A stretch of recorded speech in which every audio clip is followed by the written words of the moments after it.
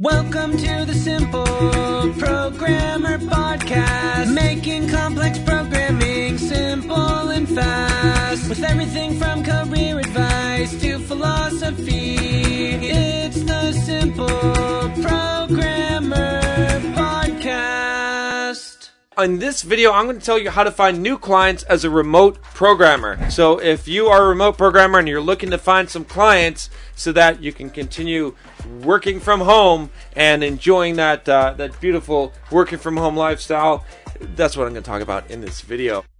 I'm John from SimpleProgrammer.com, and on this channel, I teach you everything that you need to know to build a successful software development career, how to get started in the industry, how to build up your career, how to advance, how to go to the higher stages of earning where you can make $300 an hour and more. So, how do you find some clients, right? Let's say that you're a remote programmer, okay? You're working from home and, everything is great. You've got a nice, super new MacBook Pro. You've got your nice setup at home. You don't have to deal with angry bosses and customers and clients and coworkers. And you can just sit in your home office and just make some damn good code. How do you find clients? Well, this is a big challenge, okay? I'm going to tell you some of the ways that you can go out there and find clients that will work for you. And then at the end, I'm going to tell you the best way. It's not necessarily the advice you want to hear, but it's the best way because, believe me, I've done it myself and I've coached a lot of developers and helped them to do this. The most obvious thing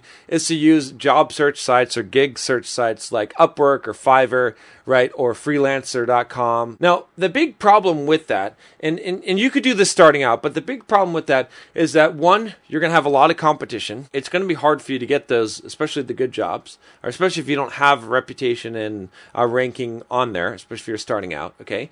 Number two is that because of the competition, the prices are going to be driven lower, right? It's going to become more of a commodity game there, right? So if you're competing with programmers that are in India, that are in China, that are in, maybe not China so much, but in Russia, in a lot of kind of third world countries that are willing to work for $10 an hour and they're expert iOS developers and you're an iOS developer, how are you going to charge $50 an hour? How are you going to charge $100 an hour, right? You're not. You're going to have to compete with them. Maybe someone will hire you because, let's say that you're in the United States, you're an native English-speaking programmer in the U.S. Maybe they'll pay you $20 an hour or $25 an hour, but they're not going to pay you a lot more than the Indian programmer or Russian programmer, or whatever it is, that's charging $10 an hour. They're not going to pay you $100 an hour when they can find someone who's very skilled and talented at $10 an hour. The third one is that you're going to spend a lot of time trying to just get jobs. You're going to have to go and apply for a lot of jobs, right? There's going to be huge overhead. You're not getting paid for that time. So maybe, in a week worth of work, you might spend 10 hours looking for jobs and applying for jobs, which not only is it a waste of time, but it's not fun. That's some boring shit. You don't want to do that. Now, the second way to get jobs as a remote programmer is through word of mouth.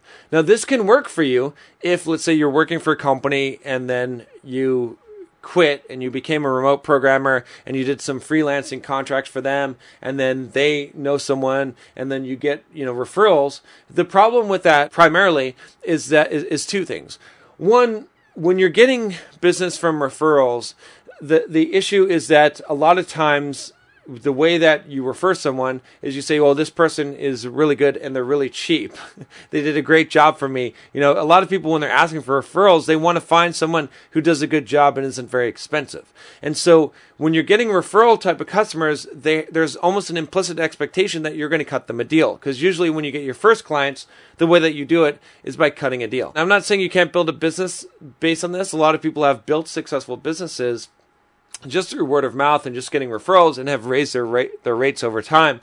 But in general, you're going to have to fight against that. And it's also something that you can't rely on. You don't know that you're going to constantly get referrals. Just because someone has given you some referrals and you've got a good stream of referrals, the problem is that you can't handle all of that business and it might just come at once, right? They say when it rains, it pours.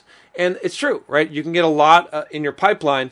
And then you can have droughts where you don't have referrals and you don't have any way to drum up any business because your business model is completely based on other people and their word of mouth. That brings us to the way that I'd recommend building up clients. Okay, the way that I've done it myself, the way that I've gotten clients as a remote programmer, way I've advised and coached other people. But it's not the most shiny, it's not the most fun, and it takes some time, which is to market yourself as a software developer, to build up a reputation online, and to have what we call inbound marketing, right? You can have outbound marketing. Outbound marketing is when you run some advertisements. Maybe you could run some Facebook ads, or you put an ad in Craigslist, right? Or, you advertise your skills out there, and hopefully someone, takes you up on it, okay? But inbound marketing is where people come to you directly, where you create some kind of content, okay? You create something that causes people to come to your blog, to come to your YouTube channel, to come to your website, and they actually reach out to you directly, and you don't have to reach out to anyone. You don't have to put out all that effort and that work in trying to get clients. The problem with this is it takes time. Right? So what I recommend is, if you are a remote programmer, if you want to be a freelance programmer, the best thing that you can do right now is you can create a blog. Okay? That's where you can start. You can do a YouTube channel as well, but I've got actually a free course on how to create a blog to boost your career.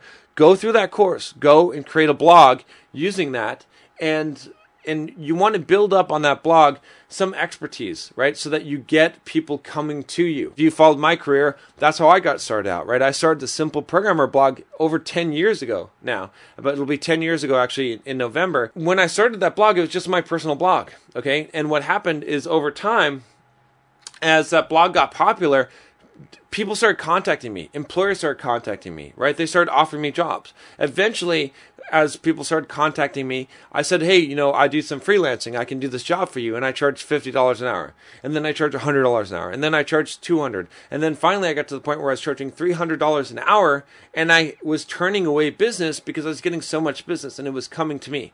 That's the beauty of inbound marketing. And it's more than just the blog, right? It's marketing yourself, right? The blog is a good way to get people coming to get to know who you are, okay? But you got to be a little bit smart. You got to be able to, manage the leads that are coming in, get their email addresses. You should get out there and be on some podcasts, maybe write a book, right? I did all of these things, create a YouTube channel. Obviously, you're watching this YouTube channel. But as you build that reputation, and you have a place where people can find you on the internet, you're going to have people coming to you, and now you're going to have a steady stream of business that's going to keep on coming for as long as you want it, and it doesn't cost you much overhead, especially once you've got that established and you have a lot of traffic coming to you. And then it also opens up the possibility to do other things. I also built up an audience, and I realized that I could create products. I could sell to that audience, right? I could create advertising revenue. I could do affiliate deals and affiliate promotions and create revenue from that. So it helped me to be able to build up this huge business, and to build up, revenue from the business